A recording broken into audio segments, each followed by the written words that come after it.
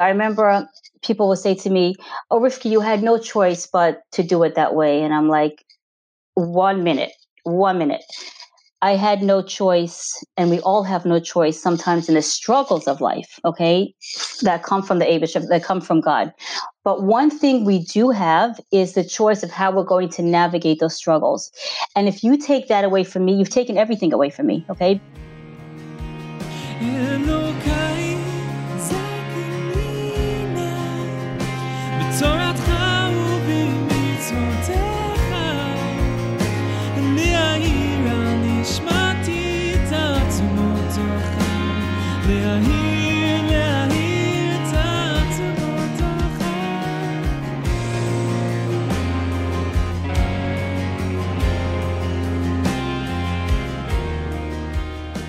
Hi, I'm Tanya, and you are listening to Season 2 of Human and Holy, a podcast where we discuss spiritual ideas in human terms. Today's episode has 2 sponsors. The first sponsorship is in honor of Tzvi Daniel Ben David, in honor of his birthday. May his neshama have an aliyah. In the words of his daughter, him and our mother together should soar up to the highest places. We love them and miss them terribly. This world is not the same without them. Happy birthday to my father. Love, his daughter Chana and her 6 brothers. The second sponsorship is by an anonymous sponsor in honor of the wedding of Shterna Karp and Menachem Lazaroff, and in honor of the Refuah Shalema, the complete healing of Chava Gutta Bas Henya Chasya. Thank you to our sponsors for making today's episode happen. If you would like to sponsor an episode or become a paying subscriber of the podcast on Patreon, please visit the link in the show notes, patreon.com/humanandholy, or email us at humanandholy@gmail.com. Today's episode is the journey of chapter 26 and 27 of the Tanya, where the Alter Rebbe teaches us how to confront sadness. How should we react when overwhelming feelings of sadness or worry confront us throughout our day?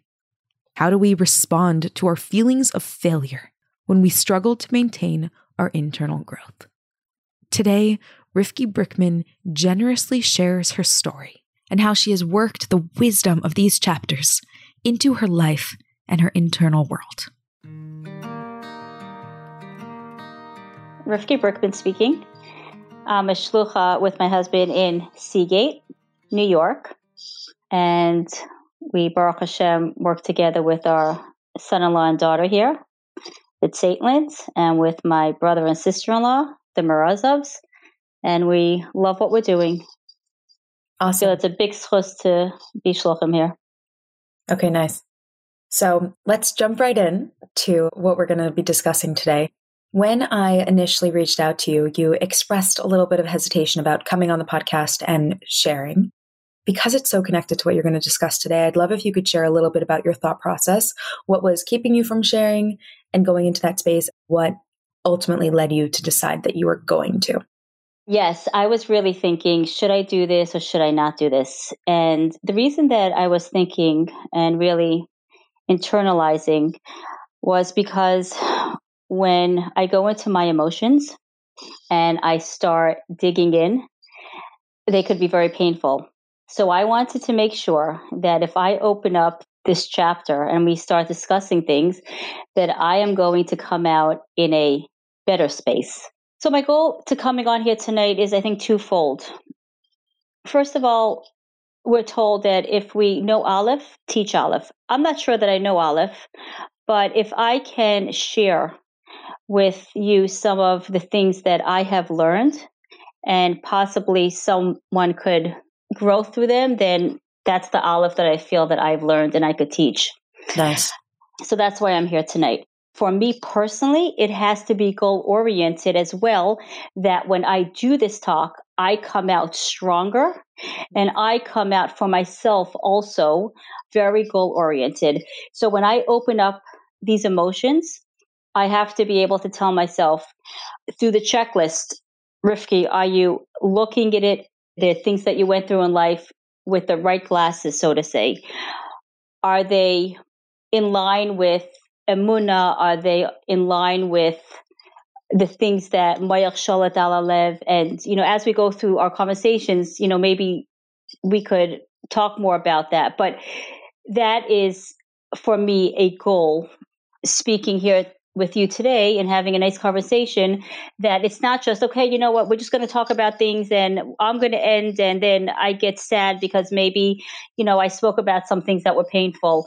No, this is going to have to allow me to go back into those emotions and make sure that I'm processing them again in the way that I hopefully choose to process them in line with Tanya. Okay, nice. So in a very conscious way. Yes. Thank you. Okay. So tonight, as you said, you are going to get a little personal and you are going to delve a little bit more deeply into some of life's more challenging moments. And in doing so, hopefully teach us the olive that you've gained. I would love if you could share a little bit about what is going on in your life and how you have been navigating that. My husband was diagnosed the summer before last summer with a brain tumor that comes with a lot of intensity. He was having surgery in North Carolina, so we picked ourselves up from our shlichus and we transported, I would say, our shlichus to North Carolina. We were there for many, many weeks. And first of all, it became very goal-oriented as well. Like, I remember going to visit the doctor the first time, and he says, "So, Rabbi, do you have any questions?" And my husband says, "Yes. When was the last time you put on tefillin?" Oh my gosh. And he said, "I think it was since my bar mitzvah." And that was many, many, many years ago. So right there, before surgery began, my husband put on tefillin with the doctor. And we looked at each other and we're like, okay, now we can go home. Our mission is accomplished. The doctor put on tefillin. But it wasn't so simple. And we were in for surgery. I say we because I feel like you do this together. So he had his surgery. And I want to share with you something that is really very close to my heart. And I feel it's such an important lesson. My husband was diagnosed the first time when I was in my 20s, maybe 23. That's the first time he had a brain tumor. And he went through surgery when we were very young. My daughter was just 4 days old. I just given birth to my daughter. Yeah. And at that point, we didn't have this support like we had today.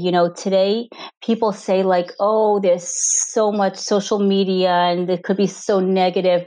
But I just want to bring out such a positive point that the day of my husband's surgery, all my friends got together and they were splitting the Psalms, the Tehillim. There's 30 days and each one took another day, which covered the entire Tehillim, the entire Psalms. Wow. And 29 years ago, that didn't exist. The world wasn't so connected. And I remember just making a phone call to Canada then was expensive. And here the support was so incredible, was so awesome. The family, the friends. And I remember the day of the surgery just being so emotional that everybody is saying Tehillim and everybody's praying. And I turned to my friends and I said to them, this is so amazing. How about we show Hashem, we show God that we could say and divide the Psalms for good occasions. And I put it out to them. I said, would you agree that every time a friend has a celebration of a child's wedding, would you agree to divide the Psalms for such an occasion? And everybody was on board. Tanya, it's a year and a half, and we have divided the Tehillim so many times every day. Wow. The day of our children's wedding, the whole class comes together and we each take a chapter. And then it went so well, I did it with my family. So every cousin's wedding, we do the same thing. It's such a gift. So here, sometimes I look back at the memories and I say like, this is goal-oriented, Rifki. Remember, it was a really difficult time. It really, really was. I don't for one moment say it wasn't. But at the same time, remember what came out of it. It's very humbling each time we're able to do that. It brings me back to a place that there's meaning to it. I love how you didn't just say how beautiful is it that everyone is saying Tehillim for him now and in our time of need, but let's harness this incredible energy and say thank you for beautiful occasions. Absolutely. Absolutely. That's great. I love that a lot. And we could all do that. Hashem challenges each and every one of us. But by the same token, I want to bring out something as well. I remember what an impact my father had. He got up at my brother's bar mitzvah and he said, why do I deserve the simcha? So I think it's also important to recognize, at simchas that's a blessing. That's something that is a real schos. The Tanya actually speaks about how when you experience Hashem's blessings, the instinct that human beings have is to feel a certain sense of pride when things are going well. But in reality, it's an opportunity to be humbled because Hashem is just showering you with bracha. So the same way we say that when we have a challenge, it's just absolute pure chesed from Hashem. So to be able to also recognize that in a time of simcha. So yeah, and I think the word you used was so accurate. I think the word is humbled. It's just humbling to be able to recognize that. Thank you. I am curious to know what it is like in your life to hold both the difficulty and the heaviness and even just the worry in your mind, and also to live with the celebration and the life and the gratitude and blessings. I think that we all do that. There are things in life that are very intense and there are things that in life that are very hard. And we all have that. You could interview every single person, and everybody will have their story. And I think that's so important. It's not unique to me and it's not unique to you. And maybe also that was the hesitation of coming on. Like everybody has a story. Everybody has. And this is what Tanya speaks. When we learn Tanya, there is an Ovid, there's one that's serving Hashem, right? And there's possibly one that's not. Only Hashem, only God knows our starting point. And we all need to know that start. Like we know ourselves. I believe that we know ourselves and we know our starting point. Nobody else knows us that well, but we know ourselves. And the second one that knows us, or the first one is Hashem, and the second one is us. And it's so important for us to know that there's like behind the scene relationship with Hashem. It's not only what everybody sees, I have behind the scenes relationship with Hashem. And that relationship is the most valuable one. That relationship is the one that really counts. And you say, what is it like to have both these things going on? It's very, very intense. It's really intense. One of the things that kept me is that Hashem knows that struggle. Hashem takes compassion in that struggle. Why he creates the struggle, I don't know. There is a reason, okay? But he's proud of that struggle. When Tanya tells us that we're all strugglers, right? That's basically what we're all strugglers. And it's how much we are growing on our own scale, on our own. And I feel it's very important. We all have our mission. We all have that mini or that big mission. And each one of us in our own lives, we have to know that we are growing or we have the potential to grow. And Tanya is an amazing toolbox for that. But sometimes it's just so personal. So I may go out and just smile and make as if like, it's all okay. But inside there's a struggle going on. There's real emotions. There's real intensity going on, And I remember people will say to me, oh, Rivki, you had no choice but to do it that way. And I'm like, 1 minute. I had no choice, and we all have no choice sometimes in the struggles of life, okay, that come from the Abish, that come from God. But one thing we do have is the choice of how we're going to navigate those struggles. And if you take that away from me, you've taken everything away from me, okay, because that's the only thing that I hold on to and the only thing I do have, okay. I feel like it's a steering wheel in the brain, okay? I really feel that steering wheel.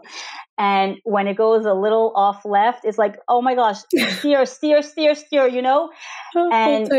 and hold tight because we have the toolbox to be able to do it. We just have to tap into it. We have to learn. We have to make sure that we tap into the right resources to be able to do that. We all are on this journey. I love how you said that. People are like, oh, you had no choice but to rise to the occasion. And you're like, if I had no choice, then what role do I play in my life? Right. What am I left with? You strip me of everything, Yeah. That's really, really powerful. Like we don't choose our circumstances. We choose how we show up to them. Right. And we say it. It's not the first time you heard it. I'm sure I'm not going to be the last one to say it, but I need to do it. And like I said, the steering wheel gets tight. It does. I think you brought a unique perspective, though, in saying that we know where our starting point is. So from someone looking at us externally might say, oh, she doesn't have a choice and she's just dealing the cards that she's been dealt, or, or maybe she isn't even doing so well. And you internally say, I know what my starting point is, and I know how much I am steering as much as I can, even if I look like I'm falling apart on the outside, and even if I look like I'm not handling it. But I know, and Hashem knows, that I am an Ovid, and like I'm doing the best I can. Right. And sometimes we need to go to a third party to make sure that that's true. Like there's many times that it's hard for us to make an honest calculation about ourselves. So when the Rebbe said to have a mentor, to have a mashpia, someone that you look up to, that is really a blessing in life, because it's hard for us sometimes to be objective in ourselves. And yeah, if there's room for me to grow and I don't necessarily see it on myself, or I need help for that, I want to know that as well. I don't want to just be, this is a free for all for myself to just, no, this life is serious. There's work to be accomplished. But by the same token, to know that if we did accomplish, to know that as well. Both are very important. To know where the starting point is, to know when we are growing, to have an objective opinion if we are kind of stuck, and to see what else needs to be done in the area of having the right simcha, of having the right frame of mind, having the right attitude. Tanya tells us that even when it comes to tshuva, even when it comes to repentance, there's a time and place for everything. If I'm going in the middle of the day to stop what I'm doing and just start reflecting on things in life that I didn't do right, I'm going to get stuck. There's work to be done today. So that's not necessarily always coming from a good place. So the gauge to that is, what's the outcome? When I am in a space and, the emotions are there, right? Is it motivating me to do better, or am I getting stuck and saying, I just can't handle it. It's not for me. So there's times that it's overwhelming, and there's times for that as well, but don't do it in the times of the day that you really need to be productive. So that's why I'm having this conversation at very late at night. No, I'm joking. I know, but that is part of making a conscious decision of doing this today, because I'll give you an example. Okay. Go for it. A hospital, right? A hospital is a place that it scares me. I don't like to be there. And I remember the Rebbe answered someone that the right way to look at a hospital is not a beis chaylim, not a house of illness, but rather a place of healing, a beis refuah, right? A house of healing. And talking here to you tonight opens up emotions.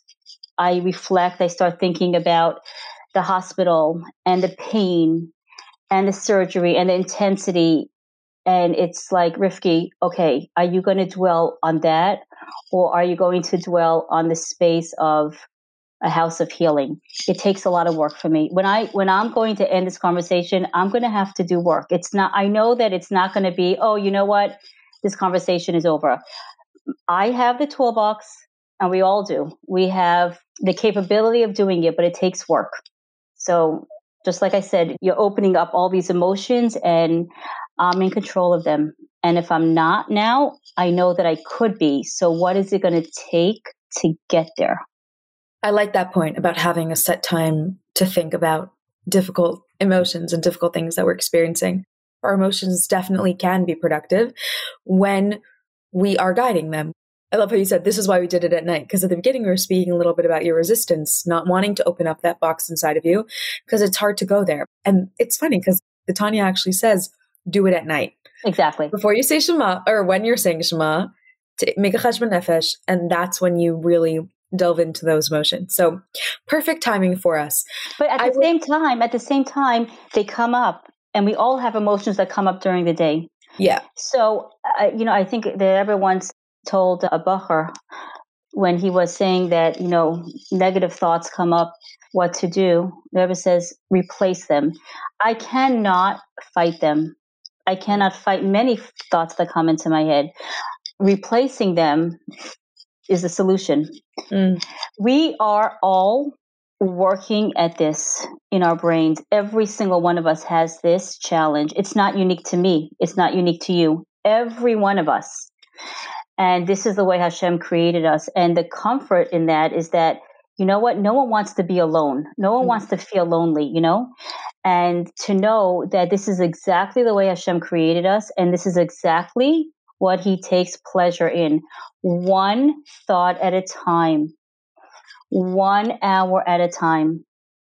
For me, that's a very big lesson. Just the patience and the presence of the moment now.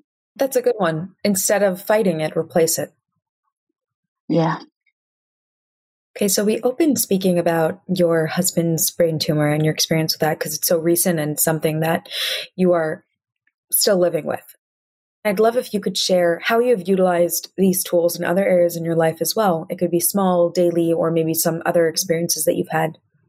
I think that at every moment we go through things in life, and I ask Hashem all the time, and do not bring us to challenges.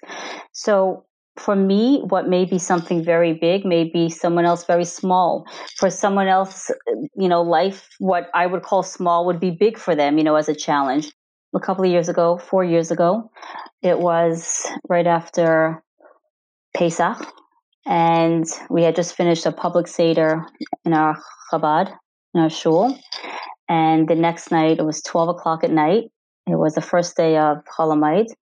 And we get a phone call, and the shul is on fire. Oh my gosh. So, of course, we ran to the shul. And to see a place that you call home, a place that has just full of memories and just burning, like literally, smoke coming out of everywhere and firemen everywhere. It's intense. 4 years later, our shul is not rebuilt. But let me tell you, the interim, right after the fire, I would say for many, many, many months, I would go into the shul and I would literally just cry. Wow. Cry, like, what happened here? Like what? And then I remember one time my husband was in with me and he says, Rifki, let's remember the story of Rabbi Akiva and his colleagues who would visit the Temple Mount after the destruction. And Rabbi Akiva was smiling. And of course, that reaction was very strange to them. There's a destruction. What are you smiling about? We know the rest of the story, that his colleagues were focusing on the destruction and he was focusing on the rebuilding. My husband says, Rifki, it's time to focus on the rebuilding. And that's also mayach. It's been a long time to have the understanding that to live with the hope, to live with the mayach, that things will happen. And the process until it happens is not a waste of time. That the process of tuning in to every time you're thinking and getting upset that how come it didn't happen yet? How come it didn't happen yet? And telling yourself again, it will happen. The emunah, the process of if it didn't happen yet, where am I supposed to be in my brain? How am I supposed to be looking at this? It's a struggle. It's not like, okay, a one-time fix, okay, I was enlightened with the story and I was touched and it's going to last forever. No. Tanya tells us you could have a moment of inspiration. It's not necessarily going to last. And what are we going to do the next moment? How we navigate life until the miracles happen or until there's revealed good, right? To look back and say, the journey itself has taught me a lot. That is so powerful. The journey itself has taught me a lot. Because you know what? At the end of the day, to look back and say, I wasted my time, no, it can't happen. I mean, it could, but that's the choice that we make. And some moments it does happen. Some moments it's like, I'm just not strong enough, Some hours I'm just not strong enough to bring myself to there. But I know that we could. And that is very empowering. We could. I love that because you're talking about knowing your starting point and the key is that you're striving. That even in that challenging situation, the fact that you're looking at Hashem and you're saying, I'm going to do the best that I can to show up here as my best self, despite the circumstances, or not despite, because of the circumstances. So it's like, of course, you're not wasting your time. That is your moment. That is your shining moment, like that moment right there. Nobody gets to the top of the mountain without climbing each step at a time. Each step at a time. And if there's one message I think that is so important is Hashem recognizes each step. Each step. So we also need to. If he's recognizing that, we need to. And we will grow more when we recognize that we have taken the steps. Ultimately, what Hashem gave us and gives us, somehow it's not a burden. And again, talking to myself, I don't believe that when we speak about someone else and we look at the world and we say this person is having a hard life. No, Eibishter, do whatever you need to do to make sure that that person has a good life. When I'm reflecting on myself, I would like to tell myself that the difficulties and the challenges that I perceive to be challenges, each step that I am climbing is a step that is a step. It's a step to reaching the top. What's the top? Mashiach coming. And when we don't acknowledge the importance of our small steps and we think, oh, it's only when I make those giant leaps. Well, if your feet do not have the capacity to make those giant leaps, then you're not going to get anywhere. So it's like, in valuing the tiny steps, are you able to get anywhere? Because we have this misconception that the value is in the extreme accomplishments that we can do for God, but those don't actually exist. So you have to be able to lean into the fact that that's the most you can do in order to be able to get. You can call it the top of the mountain. You could call it to fulfill your mission in this world, whatever it is. So I'm going to tell you, could I disagree with you? Yeah, of course. So I'm going to tell you that that's exactly, I think, what when Netanya says that who are we to say that they're tiny steps? Who are we to say that they're tiny steps? Nice. On ourselves. I'm not talking about someone else. I'm talking about on ourselves. You know what I'm saying? Yeah. So if we look at them at tiny steps, right, then maybe we won't be so motivated. Why look at them as tiny steps? And that will bring simcha. You know, when I look at it as a bigger step, I feel more accomplished. I'm more motivated to be besimcha. And again, it's not hopefully leading to anything but humbleness, because in the right way, yeah, we're accomplishing. That's what we're here for. And maybe I use the word tiny steps, but is it really a tiny step? It probably isn't. Nice. It looks like a tiny step maybe to you, but if you can be aware of the fact that that is actually the greatest leap. It's a great leap. It is. Nice. That's an important rewording. I like that. Okay. What would be your words of advice to anyone in that situation where they are not seeing the value in what they feel are tiny steps and what they feel are not so significant? How can we get into that headspace where we really see the significance of our small actions? You in the hospital next to your husband while he is suffering. You when the fire burns down the shoal and you're trying to be just a little bit happier. Or anyone in their lives when they're just trying to like nudge the needle an inch forward. What would be your advice to reframe? Our evil inclination is very smart. I'd love to focus on not the evil inclination, but it is very smart. And again, when I spoke before, when I mentioned we have to see the outcome of where our thoughts are going. If we feel that, you know, we're thinking about, oh, I'm really not accomplishing, and that's going to motivate us to do more, great. But if we feel that, oh, I'm really not accomplishing, I'm not capable of doing it, then I think it's important to know where it's coming from. And then we need to drop it. How to drop it? We do have the toolbox. It's not easy. It's really not easy. It's called reframing the mind. It really, really is. And I don't have any better advice than anybody has. I believe that inside of us, we all have the answer. It's like, sometimes it's like so deep in, all we have to do is like study a little more, maybe get the right people to talk to, hear the right classes, but it's going back to the source of who we really are. And we know when something's right and we know when something's wrong. I mean, I could be many times in a space that I'm like, I know it's not the right space, but I'm just lazy to get out of it because it takes so much work. Okay. So I think knowing that we all have the answers inside of us, right, is something that empowers us.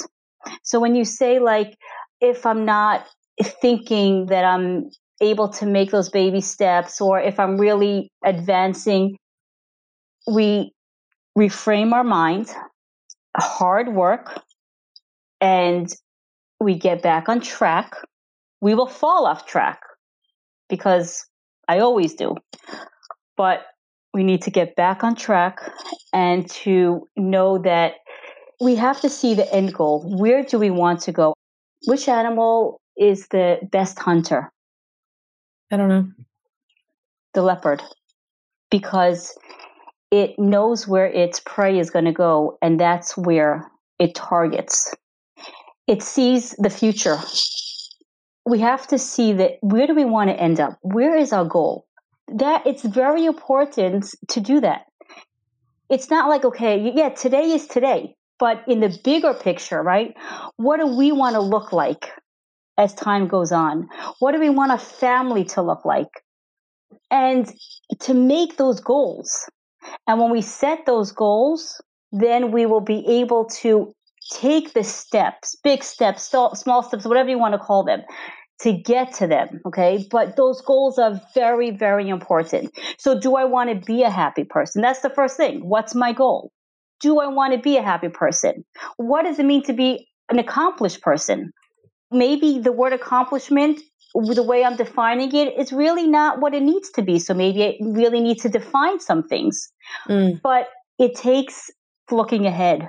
What do we want in life? What are our goals? And if we have a goal, we will figure out how to navigate it. And if we can't do it on our own, then there's plenty of people out there, wise people, to help us get there. Nice. We're strong. Yeah. We're capable. Yeah. Hashem didn't create junk. Nice. I like that. Should I conclude with one story? Yes, go for it. Okay. Rabbi Gerari was once traveling. The story goes back many years ago. And there is a rule that when someone travels and sets out, he does not go back into his home until he actually finishes his travels. This is something that we keep. So Rabbi Gerari left his home and was going to fly somewhere, and it seems that the plane was canceled or very much delayed. And he wanted to go back into his house, okay? He had to leave the airport, but he couldn't go back into the house because we don't go back into the house until we finish the travels. And it seems like in those days, it was much easier to pick up the public phones and call 770, which he did. And the secretary, the maskir, answered, and it seems like he was able to ask the Rebbe directly through one of the maskirs, what should I do now? Because the plane is not going, but I can't go back into the house. And he was told to learn a Perek Tanya. The Rebbe told him to learn a Perek Tanya. Tanya, learning a Perek Tanya would make him into a different person. So it's not the same Rabbi Gerari going back into the house. After he learned the Perek Tanya, wow, he would be allowed to go back into his house because it's not the same person that left originally. Think about it. Think about how powerful that is. We're studying Tanya. Could you imagine if we really, really felt that we had the toolbox after we studied a Perek Tanya to be a different person, to be a person who we want to be? Powerful. It is. Wow. Learn a Perek of Tanya and you will not be the same, and then you can go back in the house. Yeah. Nice. You're going to grow. If we're going to learn the Tanya, right, we're going to grow. Beautiful. That's a nice way to end off. I like that. It was a pleasure. Thank you. Thanks so much for coming, and thanks for opening up your heart. Thank you. I always think about how the chapters in Tanya mirror the journeys of life, and how we revisit each chapter, year by year, changed both by life and by our study. To listen to someone who is so openly human, who is also weaving her study of the Tanya into her daily choices, is a profound reminder to me of what that journey looks like. Gentle, human, humble, ever learning. When you feel alone on the road, when you face a forest and wonder how you will find a clearing, when you wrestle with small challenges throughout your day and wonder why it seems to be easier for others, bring yourself back to this. What is my starting point? Only I and God truly know where I begin. I don't have to compare myself to others to know whether or not I am succeeding internally. And then, once I acknowledge my starting point, can I incorporate one more concept into my internal conversation? Can I go a little deeper? Can I welcome my body into my soul's classroom? Measure your success by your willingness to learn, by the way you show up every day and try again. This life is a process of internalizing the truth of our experience, internalizing the truth of God's presence in this world, internalizing the truth of a deeper reality. Gently, humbly, ever learning.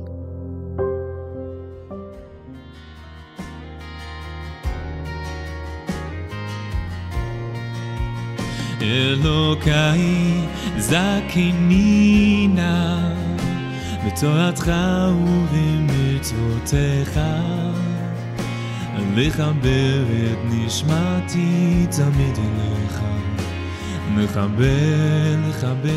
Thank you so much for listening. I hope you enjoyed today's episode. As always, you can find me on Instagram at humanandholy or via email at humanandholy@gmail.com. New episodes of the podcast come out every single Sunday morning. If you don't want to miss a single episode, then hit the subscribe button.